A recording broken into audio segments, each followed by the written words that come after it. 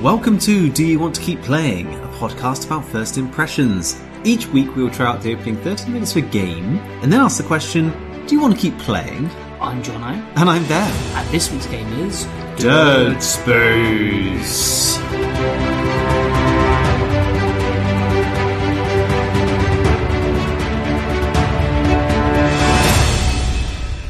Hey, Mr. Jono. Hey, buddy, how's it going? It's going very well, thank you. How are you, my good friend? Yeah, I'm good, thanks. Good, Feeling great. Feeling good. This is funny. This is actually behind the scenes. A Sunday afternoon we're recording this. What do you do with Sunday afternoons? Normally, I'm just sat on the sofa playing some games. Yeah, me too. But hey, but today I'm in your house. Speaking of games, what are you playing at the moment, buddy? I finally finished. Dead Redemption 2. The RDRs. Yeah. Cool. Yeah, I finally finished it last week. That was good. I've got to say, that epilogue is long and not great. It's no. fine, but it goes on. It's got to be a good 10 hours of epilogue. What? Yeah. Oh, wow. Yeah. That's a game on itself. Yeah, really. it feels like a DLC. It feels like they thought, we've got a really good idea for a DLC for the game. And then went, just include it. Wow. Yeah, it goes on and on and on. And it's in two parts. And the first part is fine. The second part's a bit better. Okay. But I feel like I could have done without it. Yeah, absolutely. A very condensed version of it. Because it does tie up the story in a few ways. Okay. And it brings back some familiar faces from the sort of main story. Okay. No spoilers. No. But I just felt, I was a bit like,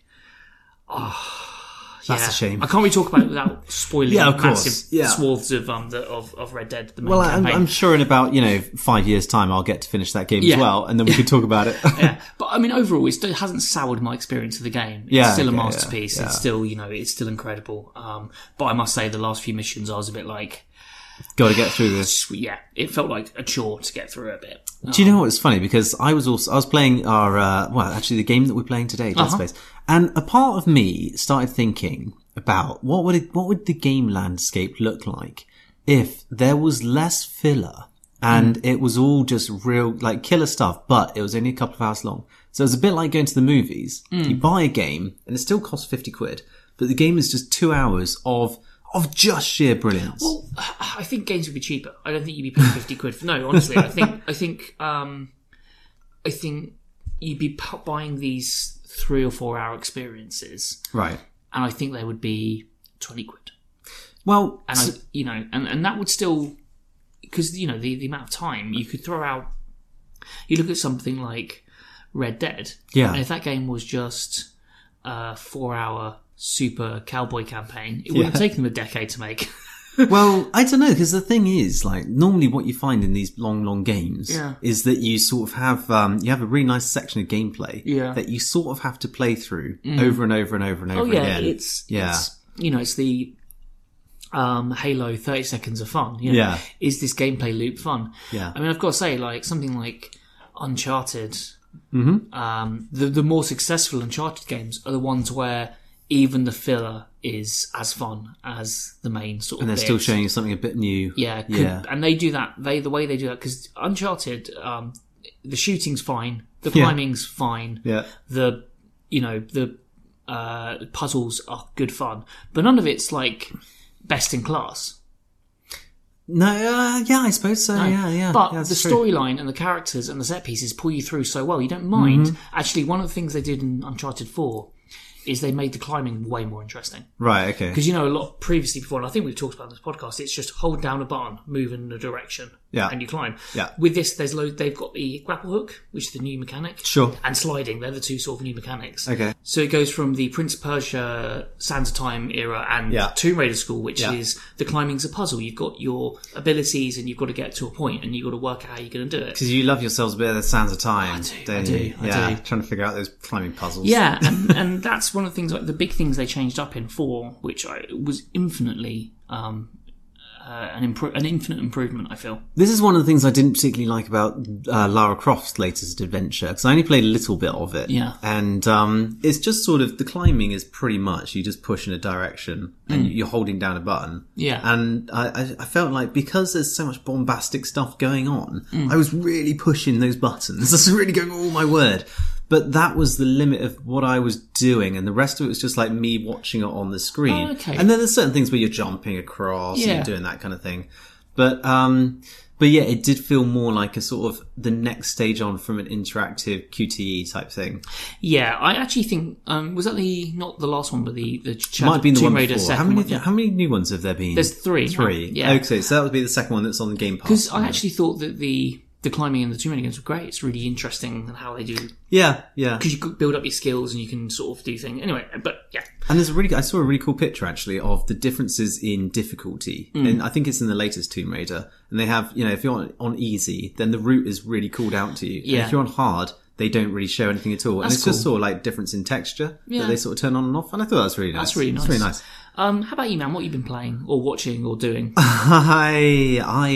I was up until 4:00 in the morning last night because my son is doing a thing where he's just not sleeping unless it's on you. Sure. So we're taking it in turns, me and my wife, to sort of have him for a section of the night. Yeah, so I take him for the first section, then she takes him for the second bit. Very much shift work. Shift work, yeah. I've got a new job. It's called boy sleeping. Mm-hmm. That sounds horrible. Anyway, and so starting at midnight, going on till 4:00 in my house last night, we had a Captain America double bill. Great stuff. Brilliant. Yeah. Winter Soldier and Civil War? No, it was First Avenger and Winter Soldier. Ooh. Yeah, because the thing is, and I still maintain that we spoke about this a couple of weeks ago. We did. First Avenger is a really good film now. Yeah. When it first came out, I wasn't that keen. Yeah. But I think it actually has one of the best turns in any kind of in any of the films in the cinematic universe, which is when he's doing his on-stage work. Yeah. And he's doing the fake punch to Hitler and stuff, and there's a song going on. And then all of a sudden, it cuts to him being on the front line, doing the same stage work. And it's a close-up of his face, and all the music cuts out, and he's like, and that's why we're gonna sock Hitler, guys. And they're like, boo. And that shift in going from fantasy to reality is such an amazing turn in that film. Yeah, and it's the turning point in the film for him as well. He becomes, that's when he goes off and rescues Bucky, and which is probably the best set piece in the film, actually. Yeah, absolutely. The train's really good. The train's heist, really nice. Yeah, there's been a couple of nice train heists in the last couple of years. I thought the one in Solo was pretty nice as well. Probably the best bit of that film. Easily the best bit of the film. Yeah. Yeah, so I saw that, and then of course it ends with Nick Fury chasing him down on Times Square in the modern present day. Yeah. And then just going into Winter Soldier from that. They're a really nice companion piece to each other. Yeah, because you're only missing out the Avengers step, which it doesn't do a lot of Captain America building. No. The only thing that it builds is that he kind of meets he becomes part of S.H.I.E.L.D. essentially, and he meets Black Widow and stuff. I love the Black Widow relationship in Captain America. Winter Soldier, yeah, it's great, isn't it? Yeah, because it's the sort of the will they, won't they, but then halfway through the film it's the, oh no, they won't. This is how she is. And they're just friends who can rely on each other. She's just got his back. Yeah. And that goes through all of the films. Absolutely. And it's really cool. Yeah. Also, that opening scene in Winter Soldier where they take out the tanker is so good. So good. Yeah, the Numerian Star, I want to call it. I think it, we might as well change this podcast name to talking about Captain America. Ben and John talk about Captain America. I think one of the things that really... oh, right, okay, we can carry on. Yeah, well, just one more point about Captain America. No, that's fine. I've got all afternoon. Going back to the first Avenger, is that because we have so much time with Chris Evans as Captain America now, sure, going back and seeing him... I don't know. I've got so much affection for him playing that character now. Yeah. That the first film you had to kind of get used to it. Like it's like, oh, it's Chris Evans. How's he going to be? And then you kind of go back to it and you realise that he completely inhabits that character from like the first screen. The first moment of that film. Sure. Yeah. He's so good in it, and there's no adjustment period for you as the watcher because you know the character so well. Yeah. And so you're just in, and so that's brilliant. It is great. It is great. All the way through to Infinity War, which I watched over Christmas again. Yeah. And just sort of seeing Cap with his beard. And the level of progression from the early films. What a great cinematic universe, buddy. It's going to be one of those things which I'm really looking forward to taking my son through when he's an appropriate age. Yes. Like 2.5 or something. Now. But other than that, I've also been playing on my Nintendo Switch. Yes. They do the free NES games if you're a subscriber to the online stuff. Which I assume you are. I haven't done it yet. Have you not done it yet? Okay. I've been playing Mario Brothers 3. Again. You love Mario Brothers 3. Because that game is amazing. I always think we should do it for this podcast, but it'll be the world's shortest podcast. It'll be like, yeah, it's really good. So it'll be Ben explains to Jono all the secrets of Mario Brothers 3. Yeah, exactly. Yeah, so that game is amazing. And I've also been dabbling a little bit more Moonlighter. Oh, excellent. Which is a lovely kind of dip in, do 10 minutes, sell some stuff in the shop. Mm-hmm. I've expanded my shop now, so I've got 8 slots to sell stuff to. It's very fancy. Well, now I finish Red Dead, the next game on the docket is Horizon Zero Dawn, which I've got sat in a box. So when I actually probably when I get home from this podcast, I'm going to make a chili, and I'm going to play some Horizon Zero Dawn. It's my Sunday afternoon. A little bit of a tip for you here, my friend. Oh, yeah. Install that game first before you make your chili. Okay. Because it took a while on mine. Okay. Yeah. I started playing that a couple of months ago, didn't I? Yeah. And then Red Dead came out, which is unfortunate because that took over my open world gaming slot. Yeah, exactly. Yeah. Yeah. So I'll be interested to see what you think. Yeah. Stay tuned next week. Stay tuned. But, Mr. Jono, we are not here to talk about any of these things. We're not. What are we talking about this week, Ben? We're here to talk about EA Games 2008 Dead Space. 2008? Only 10 years ago? Yeah. Wow. Okay. So, Ben. Yeah, hi. What do you know about space and the dead that live within? Oh. Yeah. Are we talking Event Horizon now? Because that's really the best Dead Space film around. Yeah, pretty much, yeah. Well, I've not really played... I think I maybe played a little bit of this in the breakout room when we both worked at... You sure? Yeah. Sure. And that's not really the best environment to play a horror game. No. And so that's all I've played this first one. And then I think I played a demo of the third one, perhaps, which was a bit snowy, I want to say. Sure. I can't really remember. Yeah. But I think they brought co-op into that and stuff. And yeah, so I'm not really that familiar with this series. But I know that it's much beloved by a lot of people. Yeah, especially 2. Yeah. 2's one that people 1 and 2 I think people are super into. Right. Especially okay, 2. I think 2 was the one where they really perfected it all. Yeah. Yeah. How about you, man? I think I've played the demo of this first one before, right. But when it came out, so 10 years ago. Did a couple of things just sort of, you're like, oh, I sort of remember this. Yeah, but I'm more the mechanics and the sort of intro, but not the actual sort of set pieces. Sure. So I'm pretty sure I've done this before, but, as I said, 10 years ago, and I don't remember what happened, yesterday, so... And as the others, I didn't play 2 or 3. Horror games are not really my bag. Apart horror from Resident movies. Resident Evil 4, which is your bag. I love Resident Evil 4, but like the rest of them, not really my thing. As I don't like things make me jump. It's funny because as we get into this, there are quite a lot of parallels between this and Resident Evil 4, but they're sort of parallels that don't really match up. They're like alternate timelines. Yes. Into the Spider-Verse, if you will. It's a very sort of definition of an influence as opposed to outright copying. Absolutely, yeah. Yeah, taking sort of cherry-picking bits. Well, I kind of want that feeling of this. Yeah. We don't just do what they did. Yeah. But before we get into it, buddy. Yeah. I got a little section called Educating Johnny 2019. So, hey, Johnny, did you know this game was actually, before it was released, banned in 3 separate countries? Ooh. Or was it? Because in China, Japan and Germany, it was allegedly banned, but that was actually just a rumour that the developers started as part of their marketing campaign to drum up even more hype for this game. That's amazing. Yeah. So they just went, oh, it's banned in these countries, and everyone went, whoa, that's going to be amazing. Must be scary. And then it actually wasn't banned at all. What a bunch of, that's, hothead behaviour right there. Well, yeah, quite. Number 2, did you know, Jono? Yeah. That there was an original concept after this game to have Dead Space 2, and this didn't happen, unfortunately, but I would love to see this. Okay. Was set in Victorian England. Interesting. How would that even work? Because I have no idea, but hell, I'd love to Jack see the Ripper That'd is be literally one of those. Oh, it's like a blah, blah, blah, yeah. And finally, did you know Yeah. the protagonist of this game is Isaac Clarke? Yep. Who is actually named after two quite famous people. Can you guess who they might be? Arthur C. Clarke and Isaac Asimov. Is that right? Well done, sir. Well done. Yeah, I win. Bonus points. Can you tell me what famous notable works of fiction those boys have done? Asimov is he's the three.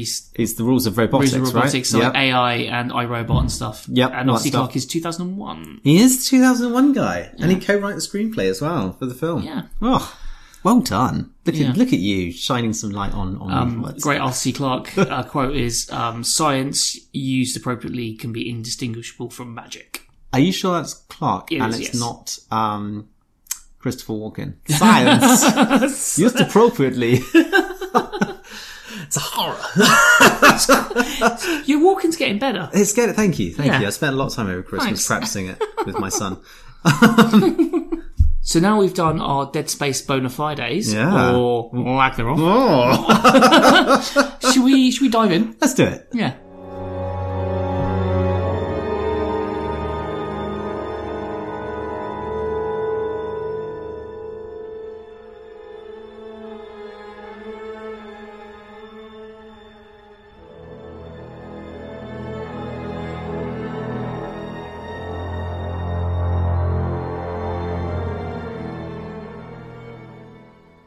The spooky sounds there So of spooky. the Dead Space. Ooh. Should have done this as a horror Halloween game. Although, actually, it doesn't really feel that Halloween-y. No, it doesn't. It's the sci-fi is the main. It's the sci-fi, isn't it? Yeah. In the same way that you wouldn't watch John Carpenter's The Thing at Halloween, you can watch that. That's a perennial film.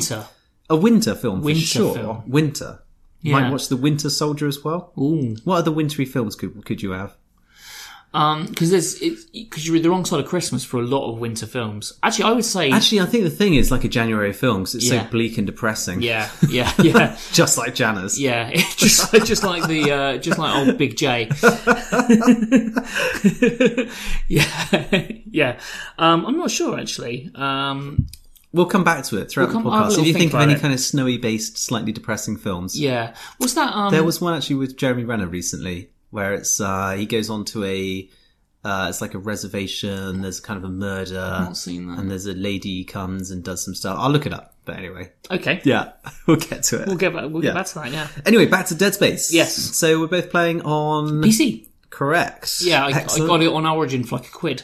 Oh, did you? Yeah. I already had this in my library, it lovely. turns out. So I must have bought some sort of deal at some I point. have Dead Space 2 Okay. in my Origin. I logged into my Origin account after having to reset my password and reinstall the client. Obviously, yeah. And I found out I had Dead Space 2. Any free games on Origin right now? Didn't check. Did not check. Okay. Should have done, really, shouldn't I? There was something awesome on the Epic Game Store coming up soon, actually. Oh, yeah? Because after the whole Subnautica fiasco, Yeah. there's something else on there now, which is really, really nice. So definitely sign up for the Epic Games thingy, because you just get free I'm on games. it. Yeah. I just don't it's really check cool. ever, really. Which I probably should. So, anyway, back into Dead Space. Yep. Boot it up on PC. Yep. What's the first thing you see? Got a nice, menu screen. It's Yep. kind of spooky. Yeah. Yeah. Yeah, it says sort of there's an EA logo as well before this. Oh, obviously. yeah, the EA logo. And then there's, I noticed you're wearing your EA hoodie, very on brand today. I'm always wearing my EA hoodie, mate, to be honest. When I did work at EA, Yeah. oh, it must be like nearly 10 years ago now. That's crazy. Over that. Yeah, I suppose so. Because we worked together when this game came out, so... Oh, yeah, of course. Yeah, so... Oh, wow, okay. Yeah. So over 10 years Yeah. ago, I got this hoodie. Yeah. And I think it was a prize as for being the best artist that week. I Really? believe. They used to do it was a bit cheeky actually. They sort of play all the artists off against Sure. each other, and every week there'll be like a king of art situation. And at the time, it was a bit like, just dogs thrashing around for a bone. Sure. I'm going to be the king of art. Yeah. And you got a little prize, and I got this rather fetching hoodie. If for something that's over 10 years old, it looks in pretty good nick. Thanks. I only ever wear it inside. Yeah, it looks very warm. Okay. So, right, anyway, back to the Dead Space. We're going to get into this eventually. Sure. It's a bit of a spooky kind of menu. Yeah. It is a bit 2000s, I was sort of feeling from this. Yeah. The menu isn't really the... It's not really the key part here, I went in and I changed my resolution, so it all kind of looked good. Yeah, me too. Yeah, and it, up to the textures and all the rest of it, so it looked good on my TV. Yeah. On my TV, on my laptop, on my computer, sorry. Actually, this game stands up pretty well. Really well. It does look really nice when you get into it. Yeah, really nice. We could obviously probably talk about it a bit later, but like, the game's aged very well. It's like a fine wine. Indeed. Okay. Are you playing with an Xbox pad as well? Are you doing indeed. the old controller? Yeah, I was doing the controller thing, and it's really nice. You just plug it in; it just works straight away. Yeah. Unlike some other games, cough, cough, Eternal Darkness, Oh, God, yeah, well, Tomb Raider. Quite a lot of the games on this. Yeah. Yeah. And then you just go in a new game. I chose medium difficulty. Me too. Yeah, wanted a little bit of a challenge. And then there's like a loading screen which has got some schematics on it of like the big ships. It's quite cool. And stuff. It's quite nice. Pretty cool. Yeah.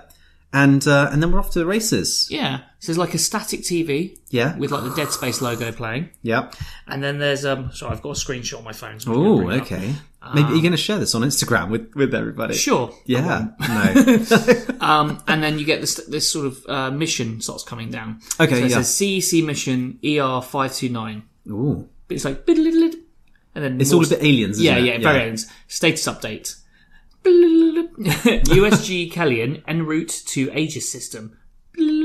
Primary mission assets. Isaac Clarke, engineering and ship system specialist. That's your man. That's you. Yeah. Excellent. Kendra Daniels, computer specialist. Of course she is. Zach Hammond, chief security officer.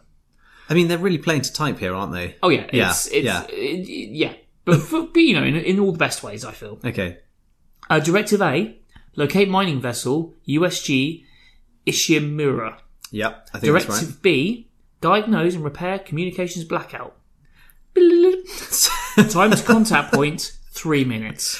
Yeah, so the general idea here is that you're on some sort of like, you're a team that have been sent over to this Ishimura, which is like a great big hulking mining ship. Yeah, there's in a second you get a bit more the sort of stuff fleshed out a bit more with the with what happens.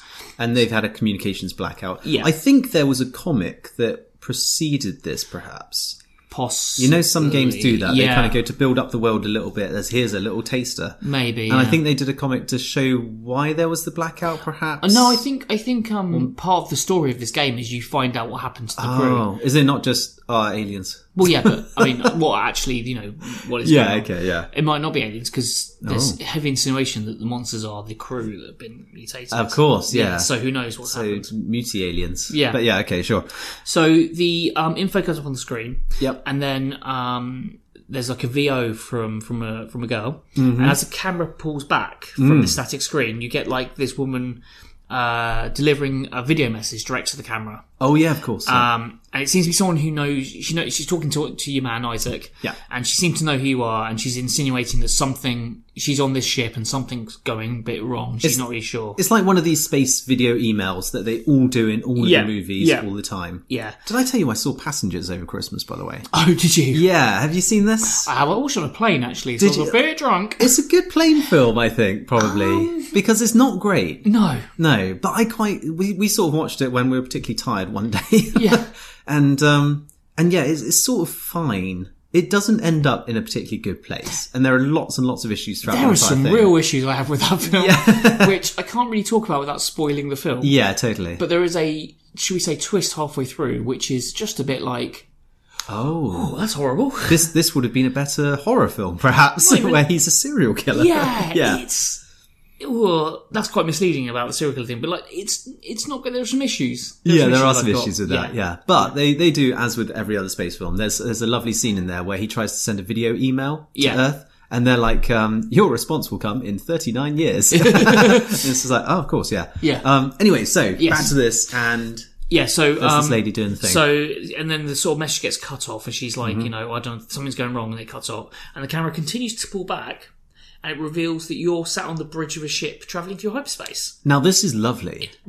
I was like, oh, this is a bit alright, isn't it? Cool. This is a bit alright. Yeah. They're really leading with their best foot here. Yeah, that's are. Because it looks amazing. Because it's sort of a cockpit, a bit like a full-on Millennium Falcon bit, where you've got the bottom open as well. Yeah. And there's sort of 2 seats in front of you and stuff. Actually, it's a bit like the Guardians of the Galaxy That's ship what I was in a way. thinking, yeah, with a giant open window at the front and the 2 sort of levels and stuff, yeah. And you're kind of, and you're going through brown hyperspace, basically. Yeah. It's what Star Wars would look like if it was a bit sepia. Yes. Yeah. Yeah, so on the bridge is the aforementioned man and woman, so seat security officer and science officer. Yeah, Kendra and what was the guy called again? Give me a second. I'll bring up the. Okay. Yeah, it is Zach Hammond. Zach, right? Okay, yeah. Who's the CSO? Okay. And Kendra Daniels, who's the computer specialist. Got it. Yeah, got it. So they're on the bridge and they're having a conversation basically. Yeah. And it's essentially reaffirming the message being saying we've lost contact with this ship. Yeah. And they kind of say.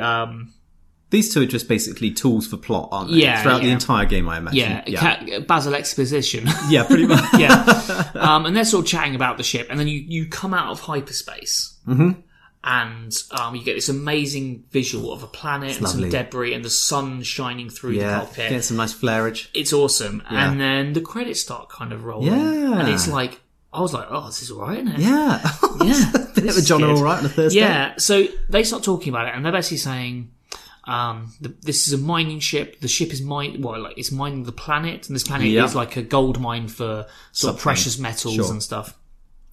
The ship's called Planet Cracker, which I thought was quite cool. Yeah, also good. And as the sort of ship floats through the debris, the sort of debris sort of pulls away, and you see the ship. Yeah, and like it sort of reveals it, doesn't it? Yeah. Yeah, it's cool. Yeah, and they're like, oh, there the ship is, and, they talk about it a bit. And they talk about deep space mining being big business. Big business, yeah. And you're like, ooh, a bad corporation being in charge of this. Exactly. Hey there, Weyland-Yutani. Exactly. Okay. And they see, and she's sort of talking, the science officer's like, Kendra is like saying, I can see from here the message relays down. She was trying to hail them, I think. That's right. Yeah. And she's like, oh, that's cool. I can see it's down. She's like, we need to dock, and I reckon that's going to be 48 hours, and we'll have that repaired. Yeah, no problem. So you're essentially an emergency repair crew that's been sort of dispatched. Yeah. All so far, so kind of. So far, so good. Yeah. It's yeah. I was really into this, by the way. Me too. Really cool. Too. Really, really cool. Yeah. So, just as you're approaching to dock the ship, you suddenly get hit by some debris. Oh, and then classic. She's like, Kendra is like, no! We need to pull back. And then, what's his face? This officer. Yeah. Who feels a bit evil to me, but I'm not sure if that's, anyway. He's like, no, we can do it. And you essentially crash land into the docking bay. Yeah. And it's really cool because you kind of, just from a, looking behind the scenes in video games kind of way, you've got this big scene and then you're wondering how the transition's going to work from that onto the actual ship. And what they kind of do is just before you crash into it, they shut the blast shields on the windows. So you're getting a bit too close to that model, shut all the blast shields. Yeah. Nowadays, I guess you'd just be able to do a lot of that because the power of processing's gone up so much and stuff. Anyway, and they close it all down and then crash in. When I was installing this game, I was thinking about that. Okay. Because this game to download was 6 gig. Wow. Which, that's nothing. And then you think... iPhone games are bigger than that these days. Yeah. So this came down to my PC and it was 6 gig. Yeah. And then I was like, you get day one patches, which are like 80 gig now. Yeah. Yeah. I'm just like... Red Dead 2 is over 100 gig. Yeah. Like, it's crazy. And then you're just like, that's 10 years. And even at the end of the 360 sort of cycle, games were still fitting on a on a DVD. Sure, yeah. Just about. With a Blu-ray... the 360 didn't have Blu-ray, no. No. So you're still looking at sort of 12 gig or a couple of, 20 gig or something. And now games like 20 gig is the day one patch, easy. Yeah. It's quite, anyway, that's just... The thing is, you can notice the difference in fidelity from games of these days certainly and looking now. back. But, as we say, it's all about making that scene, John. Yeah. It's all about putting those elements together. And this game does that in a really nice way. Really, really nice way. Well, in this opening section. Yeah. We'll talk about the rest of it in a little bit, I guess. So, you land, you crash in the bay, everyone's okay. Yeah, just about. Suddenly I realised there was like an ensign dude driving who I hadn't noticed before. Yeah, don't worry about him. He's like, alright, yeah. He's wearing a red shirt. Pretty much, yeah. Yeah, he might as well have dead written on his forehead. Yeah. And you put your helmet on. Yeah. which seemed odd because no one else puts on a spacesuit. No one else has the funky spacesuit that you're wearing. But I'm assuming it's because you're an engineer and you're going to be doing stuff. Sure. Who knows? They don't really explain it. And she comes over and she says, we just need to link everyone's stats into the ship. Yep. And then there's like a tube going up the back of your suit. Yeah. And she links it, and that then fills up. Like boom, boom, boom. Fills up with 4 sort of blocks of energy, effectively, your health. Yeah. Yeah, your health. So the thing this game does really well, there's no HUD really. All the stuff's represented on your suit. That's right. On your gun. And all the HUD is projected out from your helmet in front of you. Yeah. And it looks really rad. It's a really good idea, and it works especially well in this game. Yeah. I didn't get to do much of the inventory management, so I can't really speak for how that works a bit later on. Yeah. But just sort of exploring the world, finding sort of screens and stuff and having them project up onto you. It's really cool. It's a really cool idea. Yeah. So the first thing this UI does is it acts as like a tutorial for you. Yeah, absolutely, yeah. So you then run off the ship. It teaches you teaches you how to walk, how to run. Yeah, nice and easy. Standard third person sort of controls. It's all very standard. Yeah. Also, the thing I really liked as well is that it replaces the commands with your gamepad keys and stuff. Yeah. So it's all it just feels like, it's a nice experience basically. It is. Yeah. So you come off the ship and then your very lazy companions are like, that door's like locked. Can you go and you go and get it for me? Yeah. And they're like, you need to hack it. And I was like, I wonder how I hack things. Turns out you just press A and it opens the door. Yeah, I was a bit confused by that as well. Apparently Isaac is some sort of master hacker where he just waves his hand in front of something and it's all good. Anyway, so they don't do a lot in this game. They just stand around bellowing orders at you to do. Pretty much. Yeah. I don't really know how I feel about the other crewmates in this game, because there's so literally in about a couple of minutes time of gameplay, you're going to say goodbye to half of your crew. Spoilers. Yeah. Leaving Kendra and the other chap, whatever his name is. I can't remember. Do you want to look it up? That's fine. Yeah. We'll call it Isaac Knott. Yeah. His name is Zach. Zach. So it's literally Zach. Isaac and Zach. Yeah. Okay, brilliant. Yeah. Yeah, so Kendra and Zach, they become a bit of a double act, and you're basically running round after them after this. Them going, and a lot of stuff. The train's broken. Go maybe fix you can it. Yeah. And they're like, but hurry though, because it sounds like there's something scuttling around. You're like, why didn't you go and fix it? Because I'm cool right now. I think what's happened is you are... well, we'll talk about it in a second, actually. Yeah, okay. So you kind of go into this room and everyone is dead. Everyone's just dead on the floor. Everyone is just dead. Not looking good. No. So it's becoming quite apparent that the communications array is not the only thing that's gone down. Yeah. Everyone has gone down. Pretty much. So you're doing a little investigation around, and you're kind of just opening doors and stuff like that. And then you're in this sort of like it's like a break room. It's kind of, like a little break room area. The Kendra's like, there's a terminal just outside this room. This is Ben's sci-fi horror trope number 1. Yeah, yeah. and let's count them on all of our digits, sure, because there's a lot of them in this game. Thank God I've got toes as well. Yeah. So basically, there's a sort of a glassed off area just next door, and they go, just nip into that a second. We'll wait here, and you go and press something on that console. And you're like, as soon as I press something on that console, all of these gribblies are going to drop down from the ceiling. Yeah. And they're going to attack you guys, and then you're all going to run off and leave me on my own. I'm not going to go and press that button on the console. Yeah. And lo and behold, what happens, Jono? That's exactly what you said. Old Red Shirt gets it immediately. Straight away, yeah. And these gribblies are like, they're kind of sort of humanoid, but they've got giant blade arms, essentially. Yeah, it's a weird sort of... Grey Mantis situation. Yeah, it's a kind of cross with The Thing, and like something out of like maybe a Hellboy film. Yeah. Or is it Del Toro? Yeah. Del Toro, yeah. It's interesting. They look quite cool. Yeah, they do look quite cool. Yeah. And there's a really nice gameplay mechanic as well, which is to do with taking off their limbs, which I enjoyed a lot. We'll get into that in a second. Yeah. So you do that, and then you end up having to run away. Because they're sort of breaking through the glass things. Kendra and Zach, they run off the opposite direction. They're like, we've got to run away, but if you want to go, run, bye. Bye, good luck. Yeah, good luck. Best of luck. So you then sort of run away from these things, and what leads to this really, really exciting chase scene. It's really cool, yeah. Where you're like running and things are jumping out of the walls at you, and you're kind of getting scraped a bit, and you're like, get off me. And it kind of culminates with you running down this corridor and running into a lift. Yes. and then hitting the button, and then this thing comes and it shuts just as the thing's about to get you. That's right, yeah. And you're like, phew, thank God for that. And then it's like a double bluff, and these pincers, like in Terminator 2, come through the door, pull open the lift, and you're like, oh, it's going to get me, and then the lift cut. And then the lift turns into some sort of like medieval guillotine. It's insane. I have no idea why it does that. Health and safety, guys, come on. Yeah, that's a bit crazy. And it just like chops this thing in half. Yeah. This is now into our year of the 2000s trope, the game trope number 1, which is the ragdolls. Because remember back around that sort of time, ragdoll was a big thing, and everyone would just go like, oh yes, just turn ragdoll on, it's fine. Yeah.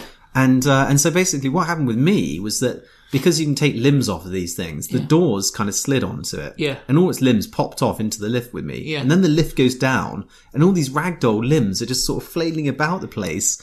And it might have been cool back in the 2000s because it's the first time you've seen this sort of stuff. Yeah.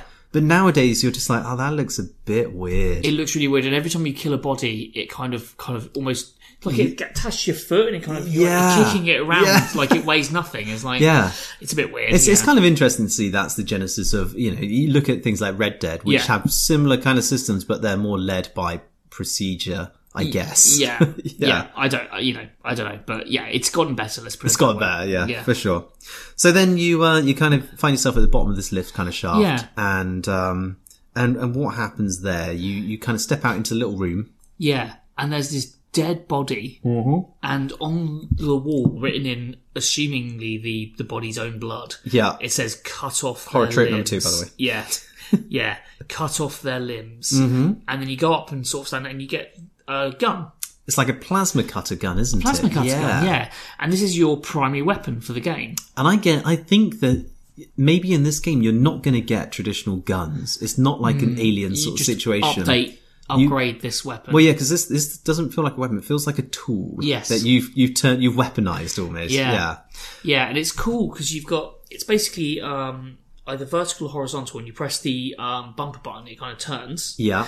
And it switches it basically throws like a wave of it's a plasma cutter. It's a plasma cutter. Yeah. So a wave of plasma that either cuts horizontally or vertically. Yeah. And so essentially what you can do with the Gribblies is you can turn it and cut off their arms, or you can turn it chop them in half. Yeah, chop them in half. Chop their heads off. Yeah. And as I found pretty soon, I was like, well, just chop their heads off. They keep coming with their heads off. Oh yeah. Yeah, you got to take the limbs off, like the dead man says. It's really cool. Yeah, it is a really cool system. And so essentially you've got the cutting, you've got like a flailing where you can smack them with your arm. That's right, yeah. And if you hit, I think it's LB, you stamp on them. You do a stamp. Yeah. Yeah.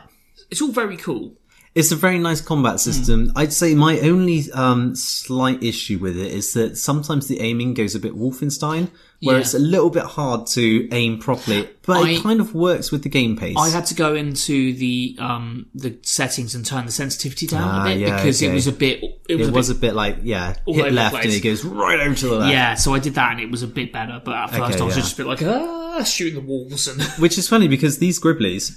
whatever we're going to call them. I think Gribblies is nice. They advance towards you slowly with their kind of scythe arms out to the side, and it sort of does give you a little bit of time to try and aim at them. Yeah. I just wish the aiming was a tiny bit better. Yes. Yeah. And then the actual stamping and the hitting them and things like that, it's all just a little bit sort of flaily.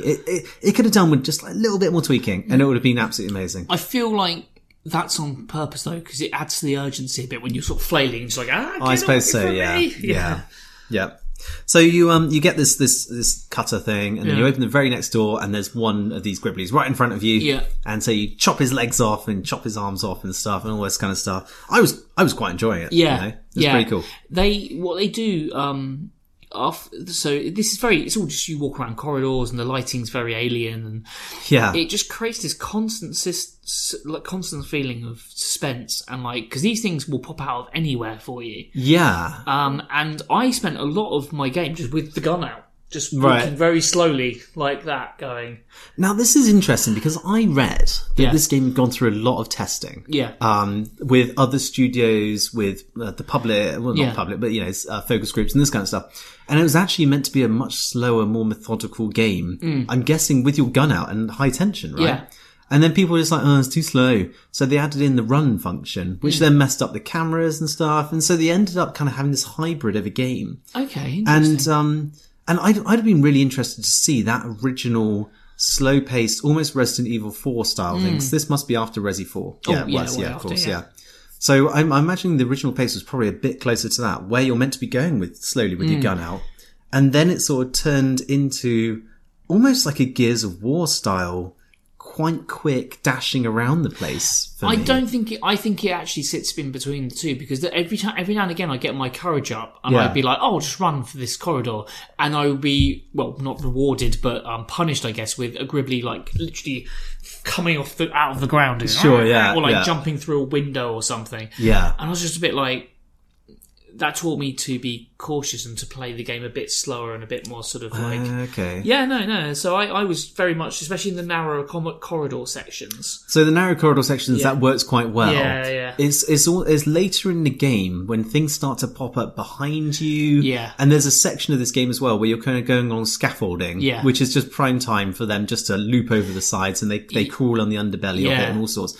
And I was finding I was getting flanked quite easily. So what I was ending up doing, it actually turned into more of a Gears of War style experience for me, where I was sort of running to like a corner, I'd turn around, I'd just gun things and stuff. Okay. And then I'd hit them, run past them again. And it turned into a much quicker, sort of more frenetic pace. That's not how I was playing it at all. I was playing it a lot more methodically. Did you get to the scaffolding bit? Yes. Did you, how was your method for that?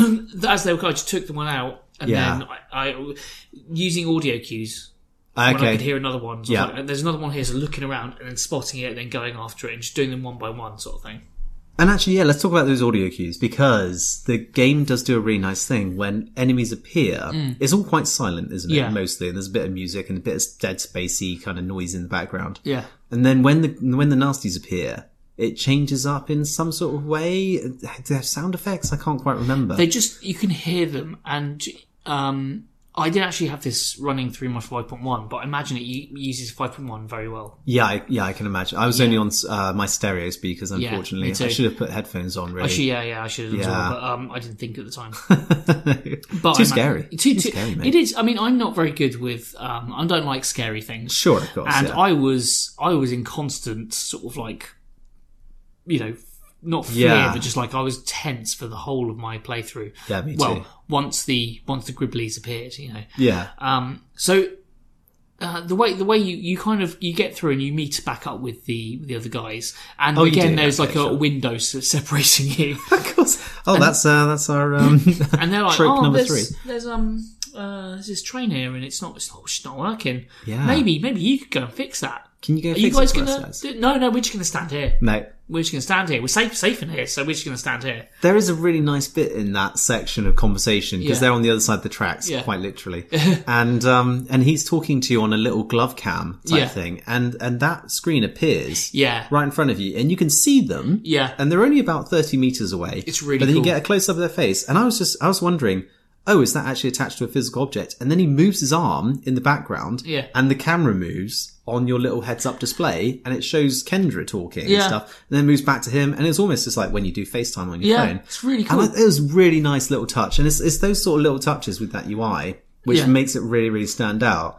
And immersive. Yeah, and immersive. The other side of that, though, the other side of the art coin, if you will, is the general environments and the feeling you got from this whole ship stuff. I'd be interested to see what you thought of that, because I had some differing views on it.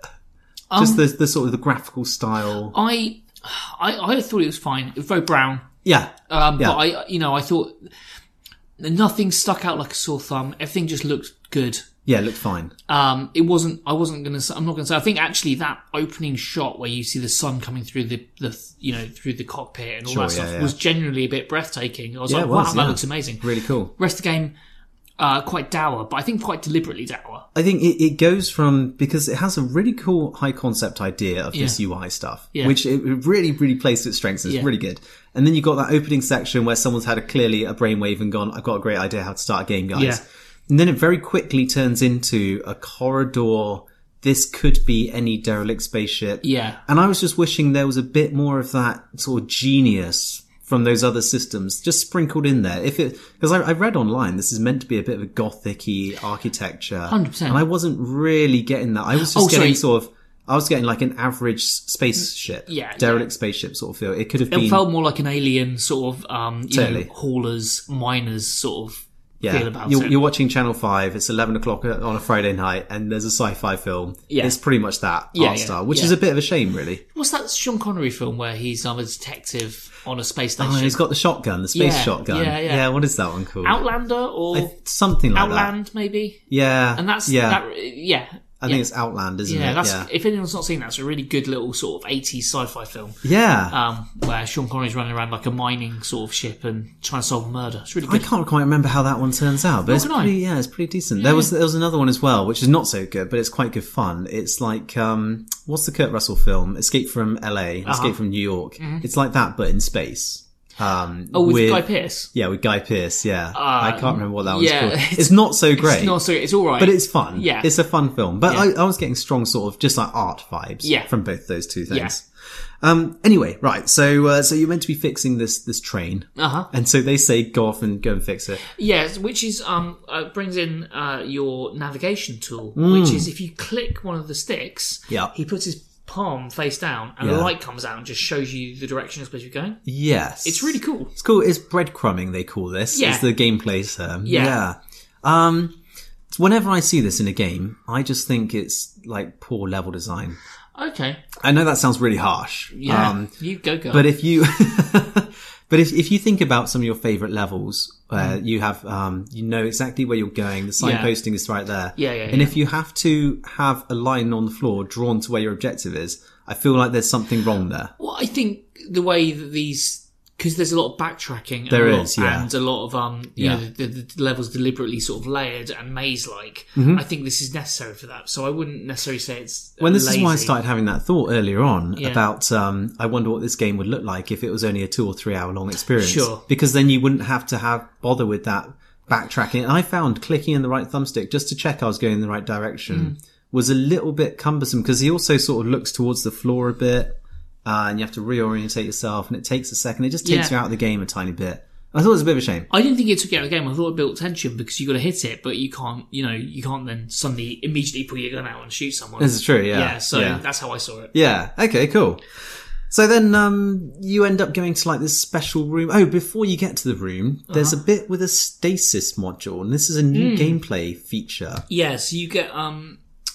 it's basically force powers, right? Yeah, exactly. It kind of slows down time. Yeah. So you can on an object though. Yeah. So you get it, and then there's like a door that's shutting really quickly. Yeah. And you just go zoom, and it kind of slows down. And you can get through. And you can get through. Yeah. Yeah. It's it's like a puzzle solving type thing. Yeah. Did you use it on any of the Gribblies, the alien-y type I did. Things? Yeah. So that's quite cool as well because it slows them down, and then you can just like chop their arms off and things. Yeah. I quite liked it. I thought it was cool. It was. I'm not sure how it fits with the game lore or anything like this. No, it's kind of just like, this is just a thing we have.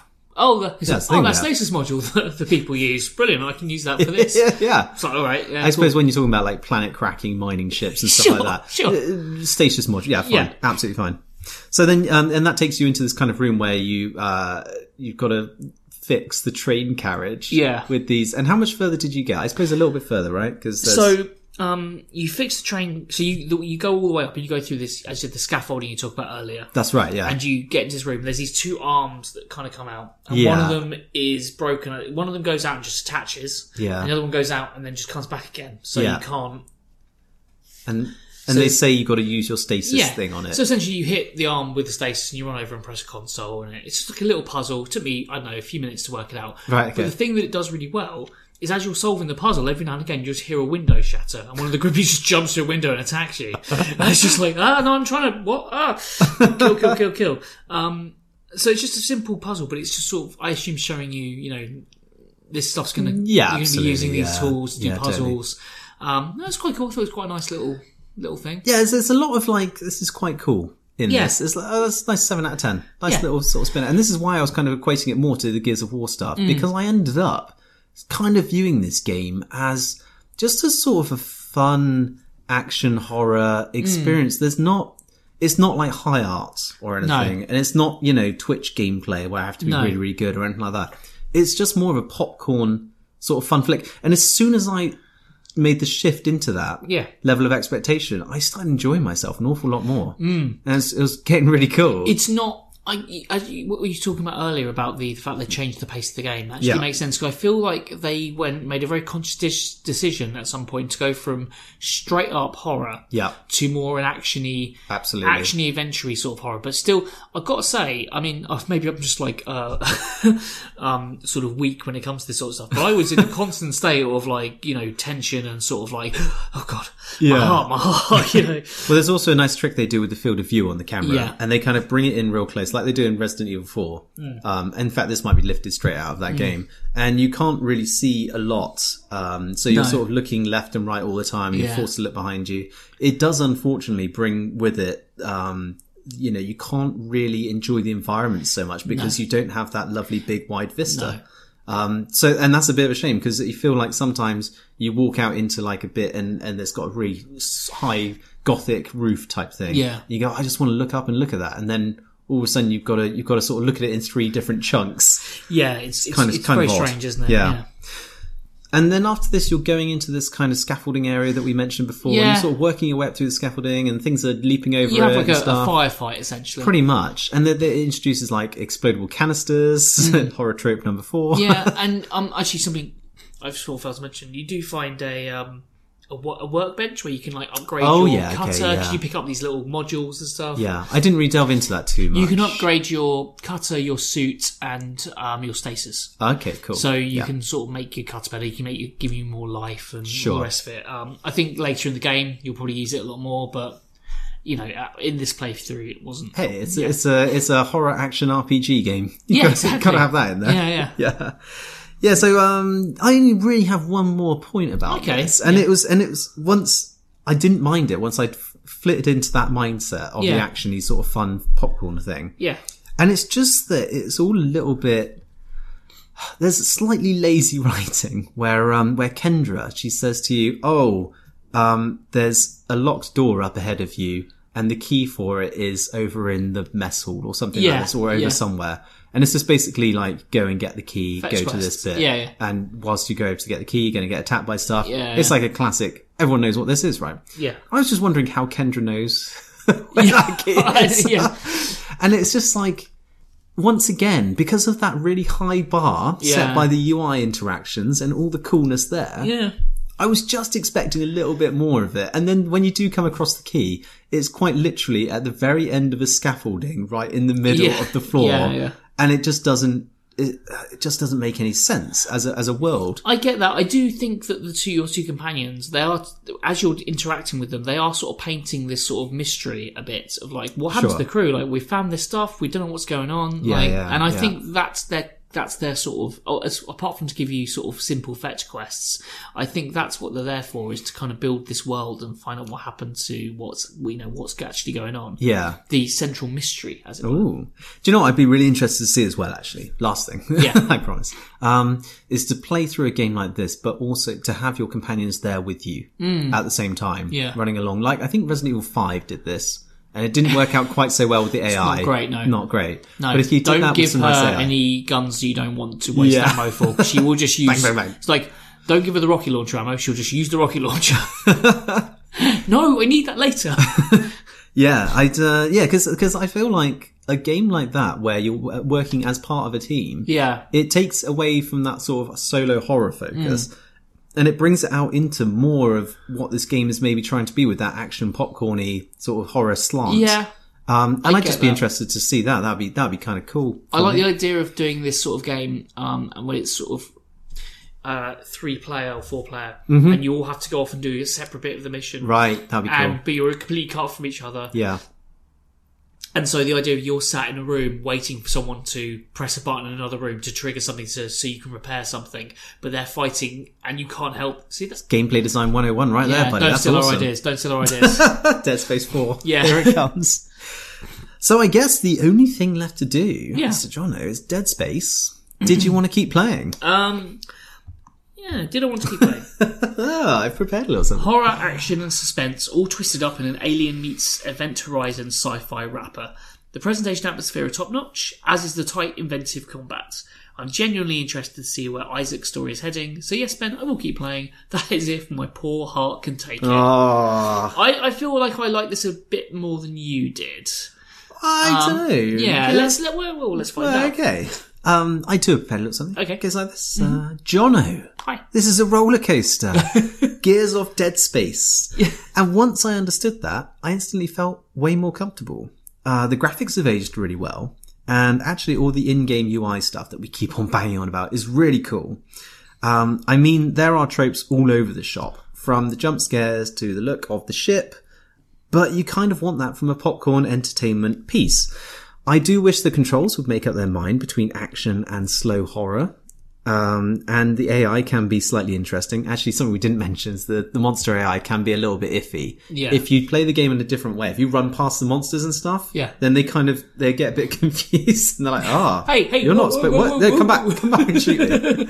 However, I'm intrigued to see what happens with Isaac. So yes, I will keep playing. Oh. And actually, I'd be quite interested to play the second one, because apparently if that builds on what this is, the second one's supposed to be really then good. then that'd be a real killer. Yeah.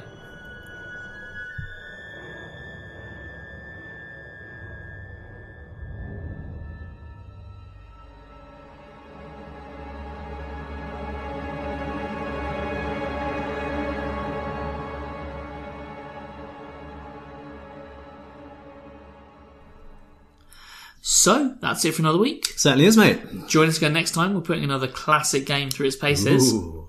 I wonder what we'll be choosing for next week. Who knows? Maybe if the fans, hello there fans, hello new fans as well, hello to the new people. Yeah. If you have a suggestion of which classic game we should try, Jono, where do they get hold of us? Probably the best place to get us is Twitter at KeepPlayingPods. Sure. You can email us, keepplayingpod@gmail.com. Yeah. Or you can make a suggestion on Instagram, I guess, at KeepPlayingPod, which Ben loves. He's been putting up lots of lovely stuff on there recently. Do love me Instagrams. And hey, the engagements on that's really fun as well. Yeah. Because people only ever write nice comments. Yes, exactly. It's lovely. You can also leave us a message on our Facebook page, which is facebook.com/KeepPlayingPods, which will also give you a little notification when our new episodes are out. Yep. Do you know what, actually? I was thinking another way of getting hold of us.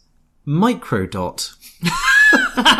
If you are a spy from the 60s and you wish to send us a message, please put a microdot on a postcard from an uncle we've never heard of. Yeah. If it's good enough for Robert Redford. Yeah, exactly. No more Winter Soldier for you. You can stream all of our episodes www.keepplayingpod.com. Or of course you can just use the old phone apps. We're on all of them. Stitcher, Acast, iTunes, and our wonderful host Podbean. Lovely Podbean. Lovely Podbean. And could you, if you would do us a kindness and leave us a rating or review and hit them subscribe buttons, would be much appreciated. Because those day one downloads, they're getting pretty nice now. They're getting alright. Hello, all the new listeners. Hello, did I say that already? I did. You did. But hello again. That's Sunday afternoon focus. Yeah, exactly. And hey, actually, one last thing before we go. What's that, man? If you're going to do a nice thing this week, maybe go and take a lovely walk in the countryside. Lovely. And capture some Pokemons on the game Pokemon Go. Sure. Not sponsored by Pokemon Go. No, but we would take that Pokemon. Oh yeah, absolutely. We take that sweet money. Pokemon. Oh yeah, love it. But if you do two nice things this week, Johnny, hey, tell a friend. Tell a friend. Tell a friend about our the podcast. Yeah. Doesn't even have to be a very good friend. No, just someone you know. Just someone you know who might enjoy these words. Yeah, even if it's hey, if you're like on a double date with and you're meeting your girlfriend's best friend and her boyfriend for the first time. Wow. And you're looking for conversation. This seems like a very specific example. Not at all. But you know, if you're stuck for conversation, everyone loves podcasts. They do. So you can say talks about the podcast and then say, "Oh, I know this really great podcast." There's two guys. Games. These two English guys. Yeah. I see we've been getting quite a lot of American listeners as well. On the other side of the pond. Good day, mates. Howdy. Good day. And now we've lost them. And on that bombshell, I guess until next week. Keep playing. Keep playing.